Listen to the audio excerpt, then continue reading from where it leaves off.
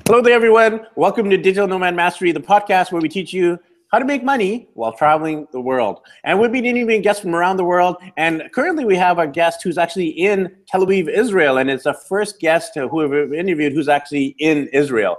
And if you're watching this, he's not in a bunker in North Korea or in another part of the world. He's actually in his home, and he's built this cool recording studio where he does a lot of his own videos and podcasts. So it's kind of a unique build. We do a podcast and we do a video cast. So if you're listening to this, make sure you watch it on YouTube to see what I'm talking about. And if you're watching it, you'll be able to obviously see the bunker that he's currently at, which is not in North Korea, it's in Tel Aviv. So Jonathan, he is known as the Super Learner. He has a website called Becoming Superhuman. The website's called becomingsuperhuman.com. And on there, he talks about different hacking, everything from hacking health and learning and memory and productivity and lifestyle and travel and languages, and much, much, much, much more. So we'll be finding out about Jonathan in terms of, he's actually from the US, but now he's in Israel of all places. So we'll be finding out about what brought him over to Israel. We'll be finding about his own travel journey to 40 plus countries around the world. And we'll be focusing on his, life hacking, business hacking, travel hacking side of things. So Jonathan, how are you doing over there in Israel today? Pretty phenomenal, Ricky. Pretty phenomenal. Thanks for asking.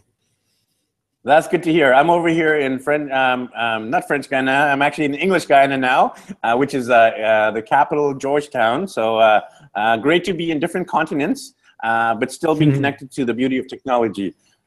Totally. So Jonathan, maybe you can share a little bit of a backstory of who you are and a little bit about yourself for the sake of the listeners and viewers. Yeah, absolutely. So would say I define myself as kind of a serial entrepreneur. Started my first quote unquote companies before I could reach the kitchen counter as a kid. I never really had an example of a salaried employee. So I was always an entrepreneur. I grew up in kind of a tricultural family. My mom, first generation born in the US of German immigrants.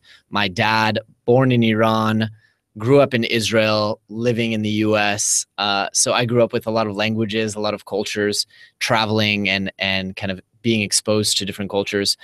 On the entrepreneurship side, started a company at the age of 16 that really took off and grew that throughout high school, college, sold that company in 2011, and then kind of traveled the world, opened another side business to finance the traveling the world, and kind of evolved my entrepreneurial skills, went to business school, and then decided that I wanted to live in Tel Aviv. So I came back here and started a new business teaching people accelerated learning, which grew into a podcast, grew into a best-selling book, grew into a premium online academy that we teach today. And now like Superhuman is our thing as a whole. We have a couple different companies, but they're all around superhuman media and helping people achieve greatness through health, memory, speed reading, productivity, and so on. Hence the studio.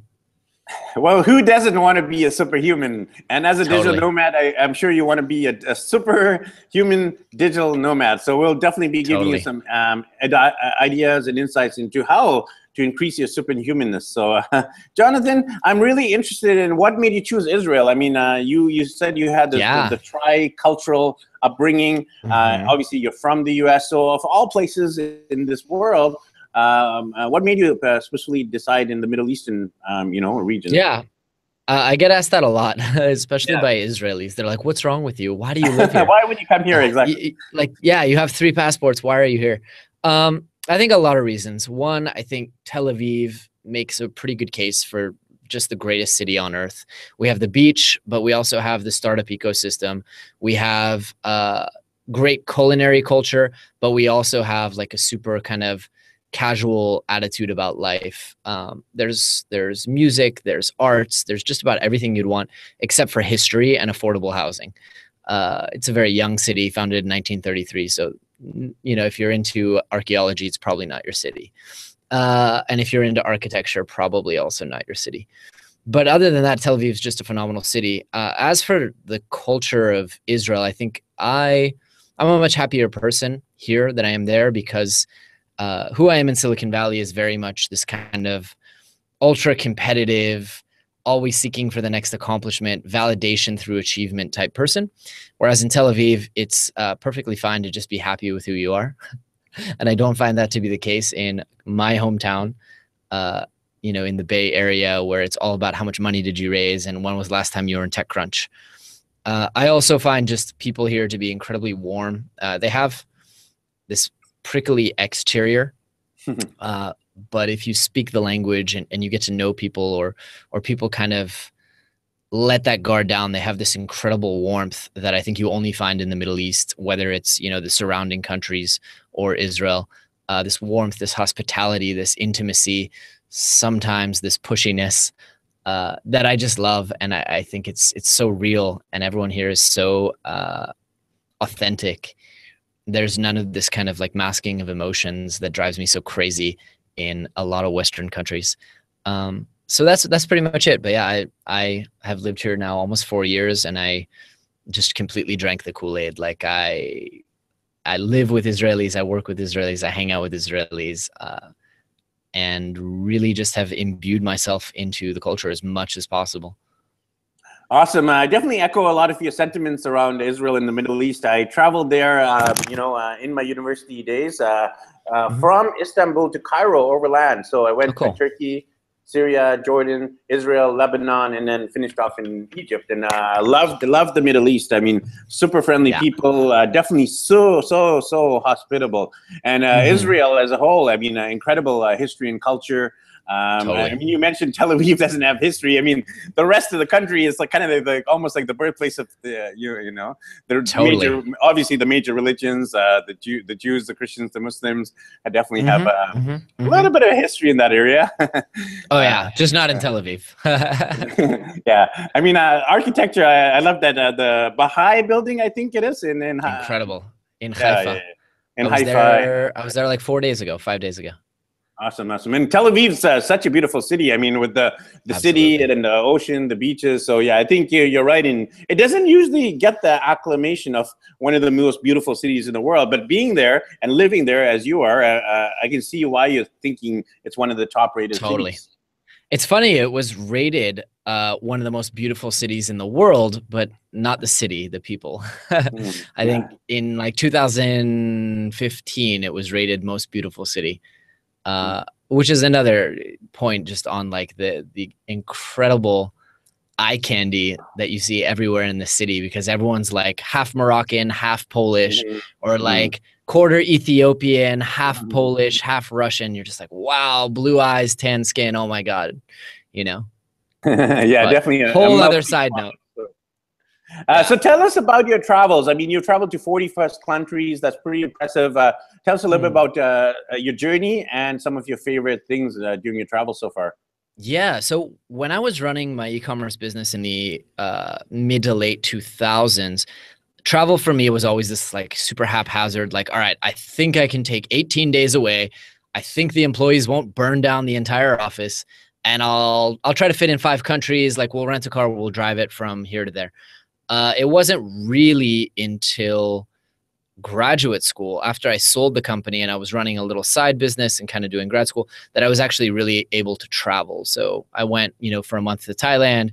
I spent 6 months in Singapore with that as my home base, and then traveled as you do in Singapore pretty much every weekend. Spent 4 months in France, traveled, many weekends, because the French have so many freaking holidays. It's like they never work. And then after that, kind of just kept going with it. So I was traveling about 15 weeks a year for 2 or 3 years after graduating from business school. And that's another, I guess, selling point of Israel is we're in the middle of everything. Like, I can get to Asia so quickly, not so quickly, but it's an 8-hour flight instead of a 22-hour long haul journey. And I can get to Europe in 4 hours. I can get to Italy in like just 4 hours flat. London, I think, is 5. I can get to, well, not the Middle East. I could theoretically, but can get to Africa. So I traveled a lot to Kenya, South Africa, Rwanda, did a few different trips. And just, yeah, like I always say, I travel the dumb and expensive way whenever I travel. Like I love my home city so much that it's like, okay, fine, I'll go for a week. I'll fly to Rwanda. I'll hang out there, but I want to come home. And then 2 months from now, I'll fly back and I'll go to Kenya, which is the dumbest thing in the world to do if you want to save money. Like just stay there, amortize your flights. But this is the problem when you're absolutely infatuated with your home base. So yeah, 40, I think at this point, 45 countries, some of them for 6 months, some of them for 6 hours. Now, 6 hours doesn't count, but some of them for as little as a few days. Yeah. You bring up a good point, because what defines that you've actually been in a country? Is it just being in the airport? Is it actually just exiting the airport, re-entering? Is it right? staying at the border? I define it as a proper meal. A proper Okay. sit-down meal with another human being counts as What a. What if you're in the airport for a layover and you're having a meal? Is that Doesn't count. Okay, there you Airports go. actually are international jurisdiction, which is interesting. So There you go, there airports you and go. embassies don't count. Okay, yeah, I agree with you. I mean, those people say, I've been to a country, but being in the airport, I mean, no way. You got to exit the airport. I like to think of it as at least you're staying overnight. I mean, some people they go in the morning and they leave in the evening, and I mean, technically you're in the country for about a day, so that could work. Maybe yeah. So I don't know if you have any thoughts as a listener or viewer. Let us know what defines if you're being inside a country itself. So, Jonathan, tell us about becoming superhuman. I mean, it's a very ingenious idea, because a lot of us want to hack ourselves to productivity and life and health and fitness. So tell us a little bit about what made you start this journey into becoming a superhuman yourself. Yeah, well, I always like to joke with people, like you don't start a podcast called Becoming Superhuman because you're the most popular, confident kid in high school. And I think along about age 13, 14, 15, I started realizing this idea that who I am is a variable and dynamic thing, and that I can actually change who I am for better or for worse by the books that I read, the actions that I take, the habits that I engage in. And I think that idea really captivated me. So I became an entrepreneur and changed who I was. And I became an athlete and weightlifter and changed who I was. And I started learning musical instruments and changed who I was. And I think for really the last 15 years, I've been obsessed with this idea that I can learn something as simple as a behavior or a skill, and functionally change who I am as a person for the better. So Becoming Superhuman is all about that. It's all about interviewing folks that I find interesting, to be honest with you, but folks that have exceeded traditional human limits on any parameter, whether that be people skills, whether that be setting world records in memorization, cold exposure, athletic performance, personal finance. We've had, millionaires and people who coach billionaires on the show. And just trying to figure out what they've done to become superhuman, how they've been able to achieve the impossible. And it's been really good. I think now we've had 125 episodes. We've had like 30 or 40 New York Times bestsellers, some really, really incredible people that I don't think I would have ever gotten access to if I didn't have tens of thousands of listeners to advertise to. So that's the beauty of being a podcaster and a YouTube marketer, a blogger, a social media influencer, is because you have access to people you normally wouldn't. I mean, normally it probably costs, you probably charge at least a few $100s for your time. But here I am interviewing you, but I'm also helping you because exposing you to new audiences. So if you're listening, I definitely highly recommend getting yourself started as a podcaster, a YouTube marketer, etc. So Jonathan, what makes someone superhuman, or what are the common elements besides obviously being born in kryptonite, or making your way to planet Earth in a little mini spaceship and being raised in a farm by the Kents? Right. It honestly, and this is kind of one of the reasons why I think after 2.5 years of doing the show, I need to vary it up a little bit. It honestly comes down to the same things, like every time. There are three basic things, I think. It's not going to surprise anybody. It's knowing how to hack your sleep and sleep properly. It's knowing the right exercise. It's knowing the right nutrition. And then on top of those three things, there are behaviors and skills that you can add. So meditation is one that comes up all the time in terms of improving cognitive function, improving emotional stability, things like that. Obviously, memory techniques, speed reading, mnemonics, all this brain training stuff that we teach in our Super Learner Academy is really huge if you want to be able to digest hundreds of books and all that kind of stuff. And then, on top of that, it's a lot of psychology. It's a lot of positive psychology. It's a lot of setting goals. It's a lot of engaging in the right conversations with yourself, building the right relationships in your life to have people around you that support you. I think if you do all that stuff, it's kind of funny because, we often on the show, we talk about nutrition and diet and stuff like that. We talk about supplements and different weightlifting routines. All that stuff is like the extra 20% on top. If you can nail down your nutrition, exercise, and sleep, and then add on meditation, brain training, you'll be amazed at what you can achieve. And I think part of the reason that that's true, that it's so easy to improve your performance, is because we're all functionally broken. Your modern human is just like, not on the brink of death, but held together by duct tape and a little bit of hope and prayer.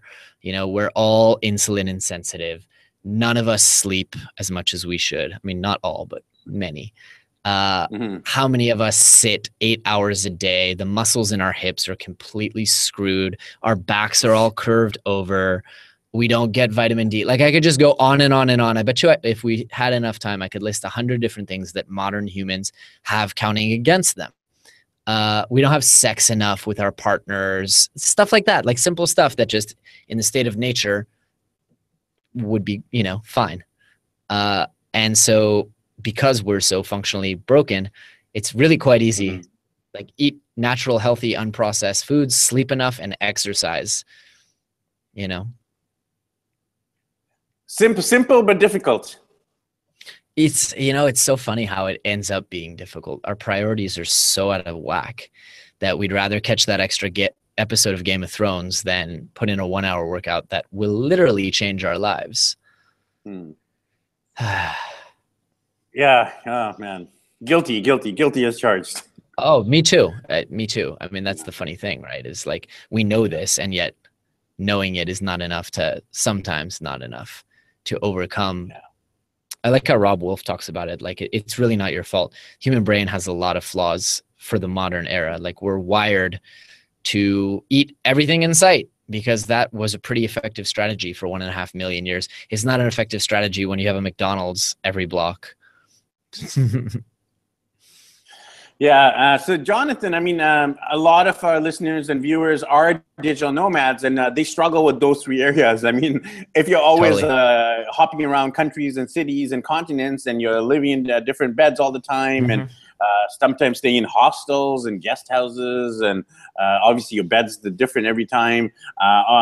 You typically don't have gym facilities. I mean, you could obviously find a gym pretty much anywhere, but nothing kind of readily accessible sometimes. And obviously food, I mean, you're kind of stuck with eating whatever the locals eat. So we struggle with all three areas even more than someone living in Tel Aviv or Vancouver, BC. I think that's fair. Yeah. So tell us about how a digital nomad can handle those three things.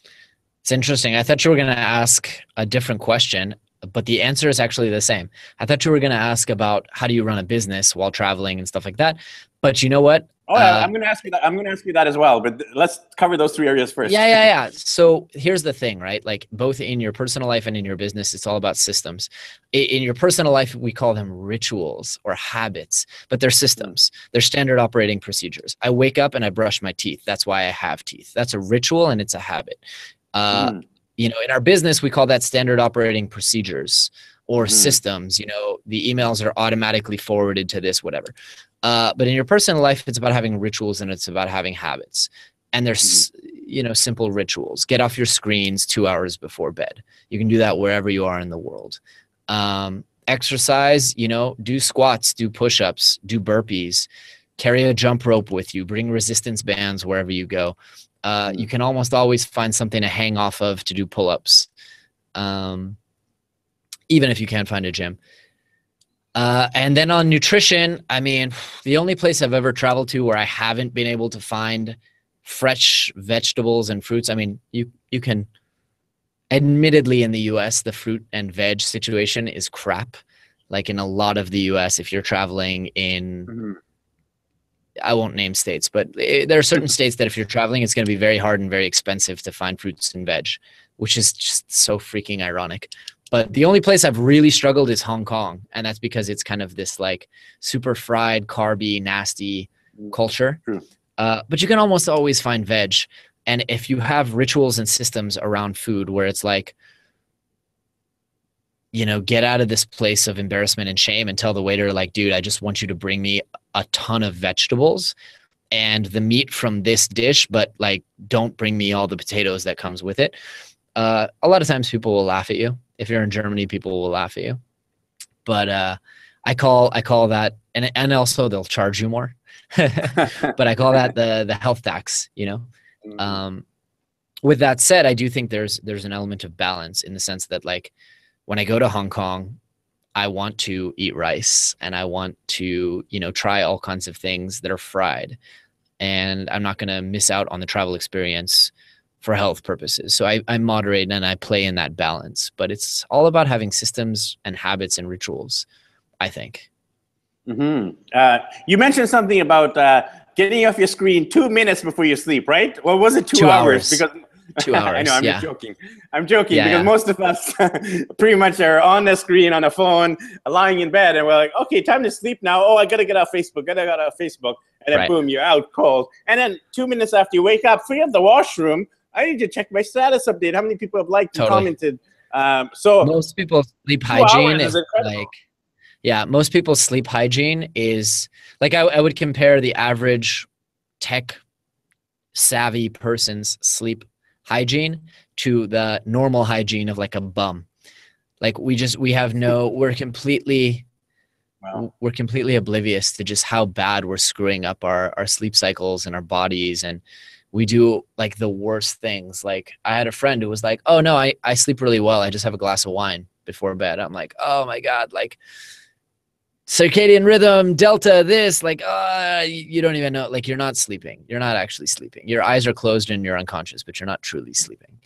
And I think a lot of us don't realize that. So yeah, sleep hygiene is a big one. And it's one of the trickier ones when you travel.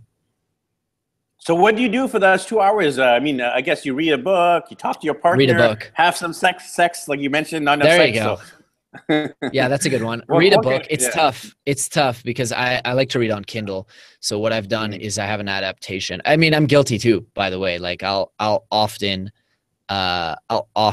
read on my phone before bed, which is terrible. So I have all kinds of adaptations. Like I have blue blocking glasses that I'll put on before bed. Truth be told, these are actually blue blockers as well. For people watching the YouTube, they block a little bit of blue spectrum light, but I have full on orange glasses that I put on a couple hours before bed. I just installed a Drift TV module on my TV in the unlikely event that, you know, I'm watching a movie with the lady late into the evening, which we usually don't do. The TV will automatically shift to orange color as the evening wears on. On my phone, on my everything, I have night shift enabled, or flux if you're not on the Mac. So there's like workarounds. If you have to be on your screens, I personally really love, you know, reading. So it makes it hard, and the Kindle doesn't have, you know, a yellowing feature. So I just put on these glasses. Awesome. Yeah, some great tools and tech gadgets. And I'm sure you have a lot of blog posts and articles about this on your website. Totally. Yeah. We've had we've had two of the top sleep experts out there on our show, one of whom is the sleep coach to Cristiano Ronaldo. So like knows his shit. No kidding, no kidding. Awesome. So you mentioned earlier that question I was going to ask. You kind of, stole my question about Sure. how do you automate your stuff while you're traveling? I mean, a lot Totally. of us we're still working. I mean, there's a traveler who travels, sightseeing, and then there's a workers who work. And digital nomads are kind of the hybrid where we work while Sure. traveling. So, Sure. what can we do to automate and to enhance our travels and our work while we're on the road? I'm a systems process junkie. I 2 years ago started hiring for this business and swore that I was never going to get into the situations that I got in with my last business where my employees would call me while I was on vacation. And hell no, not happening. So we have systems for everything. We have training manuals for everything in our company. We have a team in the Philippines who are actually in different cities, and they work together seamlessly with these processes. We have people in the UK, we have people in California, we have people in Bosnia, and they all work together seamlessly using just processes and systems. So I highly recommend everyone read the E-Myth Revisited, and then I highly recommend everyone sign up for Zapier, because that automates. I mean, we just did the Paradise Power Pack promotion, which is how you found us. Mm-hmm. And all these other guys, I guess like a couple thousand people claimed this, right? And there's like 15 of us on there. All these other guys are having like their assistant enroll people or giving out free coupons, which are going to end up on torrent sites and blah, blah, blah, blah, blah, blah, blah. I just like went in half an hour, spent, about half an hour on Zapier, figuring out this way to like verify every person through an email system, created a manual, and then it automatically enrolled people. So, say each one takes a minute. I saved my team 2,000 minutes, which, sure, our people are great, and working with a team in the Philippines is highly affordable, but like do the math, right? That's a lot of money. And it took me 30 minutes to engineer a full system, maybe an hour with the PDF guide, and boom, and we're still, as we speak, there's hundreds of people enrolling in this course. And that's my model. Like I have a decision tree, which goes, we have a challenge.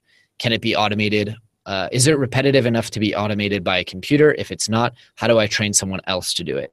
And then I create very sophisticated training manuals. And I think that's the key, is empowering people or computers to do your work for you. And I think so many of us, Chris Ducker talks about this a lot, and he has another great book called Virtual Freedom that everyone should check out. But he talks about this like superhero syndrome, where we all think we're special freaking snowflakes. Like no one else in my company could possibly calculate out all the affiliate payments. We're talking thousands of dollars. And what if they screw it up or steal from me? No way, dude. Like my assistant does all the affiliate payouts. You know what's funny? She pays her own salary. She pays my salary. She pays everyone in the company. Why? Because like I don't have to. There's no reason why I should have to go in and do all that stuff and calculate all the payments and blah, blah, blah, blah, blah. Like she's a college educated woman. She's very smart. I trust her. Create a system around it. And I think that's why I'm able to take time off and not work and, spend 3 or 4 hours a day at my co-working space if I want to. That's the secret. Awesome. I know you also travel hack your way to languages. And I mean, as a digital nomad, you definitely need languages. I mean, I was just in Brazil for the last 6 weeks, and I struggled to communicate with the locals because I don't know Portuguese Brazilians and Spanish. I mean, I'm traveling South America and no Spanish. So tell me and tell our viewers and listeners how we can travel hack our way to learning languages. Yeah, on one foot in a few minutes. Yes, well, exactly. Starting now. Yeah, well, I'll give you a teaser because this is the topic of a 15-hour course that we teach. But there are, similar to how we talked about our maladaptation to the modern world, there are a lot of things wrong with the way we learn today and the way we memorize new information. We read a book or we have a conversation, we go to a lecture, we look at some slides, we watch a YouTube video, and we expect to just remember things. That's not how the brain works. We have a very visual, very experiential, very, very sophisticated brain. In fact, the human brain is the most powerful supercomputer, single supercomputer in the history of the universe. I recently learned that actually the Bitcoin network is more powerful in terms of raw computation, but in terms of what your brain can do, it's simply phenomenal. And you have 2.2 petabytes of memory in between your ears, but we don't know how to use it. And so if you learn really honestly basic memory techniques that have been around for 2,200 years, since Simonides, I mean, the Greeks used this stuff. And if you learn these techniques, you can memorize literally anything. It's just a matter of how much time do you want to devote. Numbers, foreign language, vocabulary is very easy. Grammar, I've had to engineer systems to train people to learn vocabulary because that's a little bit trickier. But you can learn anything, and you're not limited. I had David Heinemeier Hansson on our show, and I love this quote that he said. He's like, just get over this notion that there are limits to how much or how fast you can learn. There aren't. And I think that's true. And so, yeah, it's visual memory techniques. It's the memory palace method of Loci. It's associative memory. It's not rocket science, what we teach, to be honest with you. It's not rocket science. I think we teach it in a very innovative and fun way, but it's not rocket science. And this is why you see guys like Benny Lewis doing so well with his language training, guys like Gabriel Weiner. We're all teaching the same thing from just kind of different angles.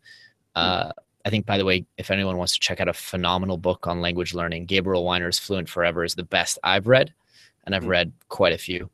And yeah, I mean, I've used these techniques. I'm kind of an on again, off again student because I have so many hobbies, so many passions. But I've learned these 1,800 or so words in Russian and figured out their notoriously hard grammatical system, and I can converse in Russian, Hebrew, Spanish, English. Next, I'm working on French, which should be after Russian, a walk in the park. So that would be my 1-minute pitch for mnemonic training. And if anyone wants to check that out, they can always come do a free trial at becomeasuperlearner.com. And there's no obligation to buy, and you can test your memory, test your reading speed, and get a little bit of an understanding about how your brain works and why it doesn't work the way that schools seem to think it works. I mean, you are in Israel, and your background is Jewish, and obviously Hebrew is the language of choice. So maybe you can give our listeners and viewers a quick travel hack into Hebrew. So if I wanted to go to Israel and learn some Hebrew, how would I do it? Tell me how a little bit of a quick tips on travel hacking Hebrew. Yeah. Okay. Cool. So I'll tell you what. I'm going to teach you a slang word for awesome. Okay. It's really hard. It's like I'm picking a deliberately difficult word. The word is sababa. It means like awesome, awesome, great. Yeah. So I want to ask you, Ricky, what does that sound like to you? Sababa, Sababa. So Baba Black Sheep or Sabah, so like the state in Malaysia, Sabah. Okay, cool. Let's go with Baba Black Sheep. So I want you to imagine, like, picture that we're in a situation. I come up to you and I'm like, hey, Ricky, how was your time in Israel? And you want to be like, dude, it was freaking awesome.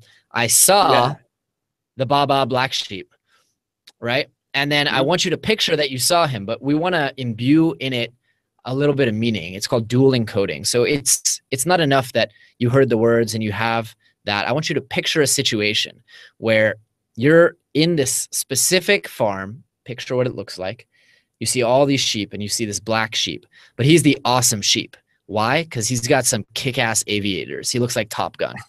Okay. I want you to picture this awesome Baba Black Sheep. And then picture that you saw him. So that when I ask you, like, what's awesome? You're like, oh, it was awesome when I saw Baba Black Sheep. And you just create these visual associations. And then at the higher levels, we would create infrastructure around all the words that you would have. We'd create rooms, palaces, structural connections, and get really fancy with it. But using that, just turning the sounds into visualizations and associating to previously stored memories alone will allow you to memorize hundreds of words a day, if you so desire. And pretty much you can do that with any word, any language, anywhere around the world, right? If you know how, you can do it with numbers. You can do it with formulas, equations. It's just a matter of adapting visualization to anything you want to learn. It seems weird because it's normally not how we're taught to learn, right? Bingo. Bingo. That's why it works. There you go. So, Sababa. Amazing. There you go. Well, thanks for the Sababa interview, Jonathan. Definitely a wealth of insight into so many areas. I mean, I know we My could pleasure. probably interview you 100 times and still not cover all the topics that I would love to cover. But that's why we can listen to your podcast and subscribe to your There we go. You got hundreds of hours of me ranting. There you go. So how can people connect with you? I know you have a few different sites online. One of the coolest ones is your Virgin Island connection. So tell us about that site. Yeah. And your other couple sites.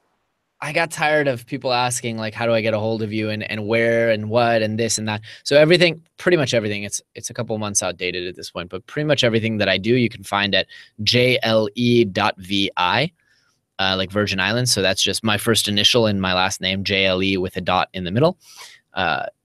If you go there, you can find a link to get a free trial of Become a Super Learner, which is becomeasuperlearner.com. If you want to skip a step, you can check out my podcast, becomingasuperhuman.com.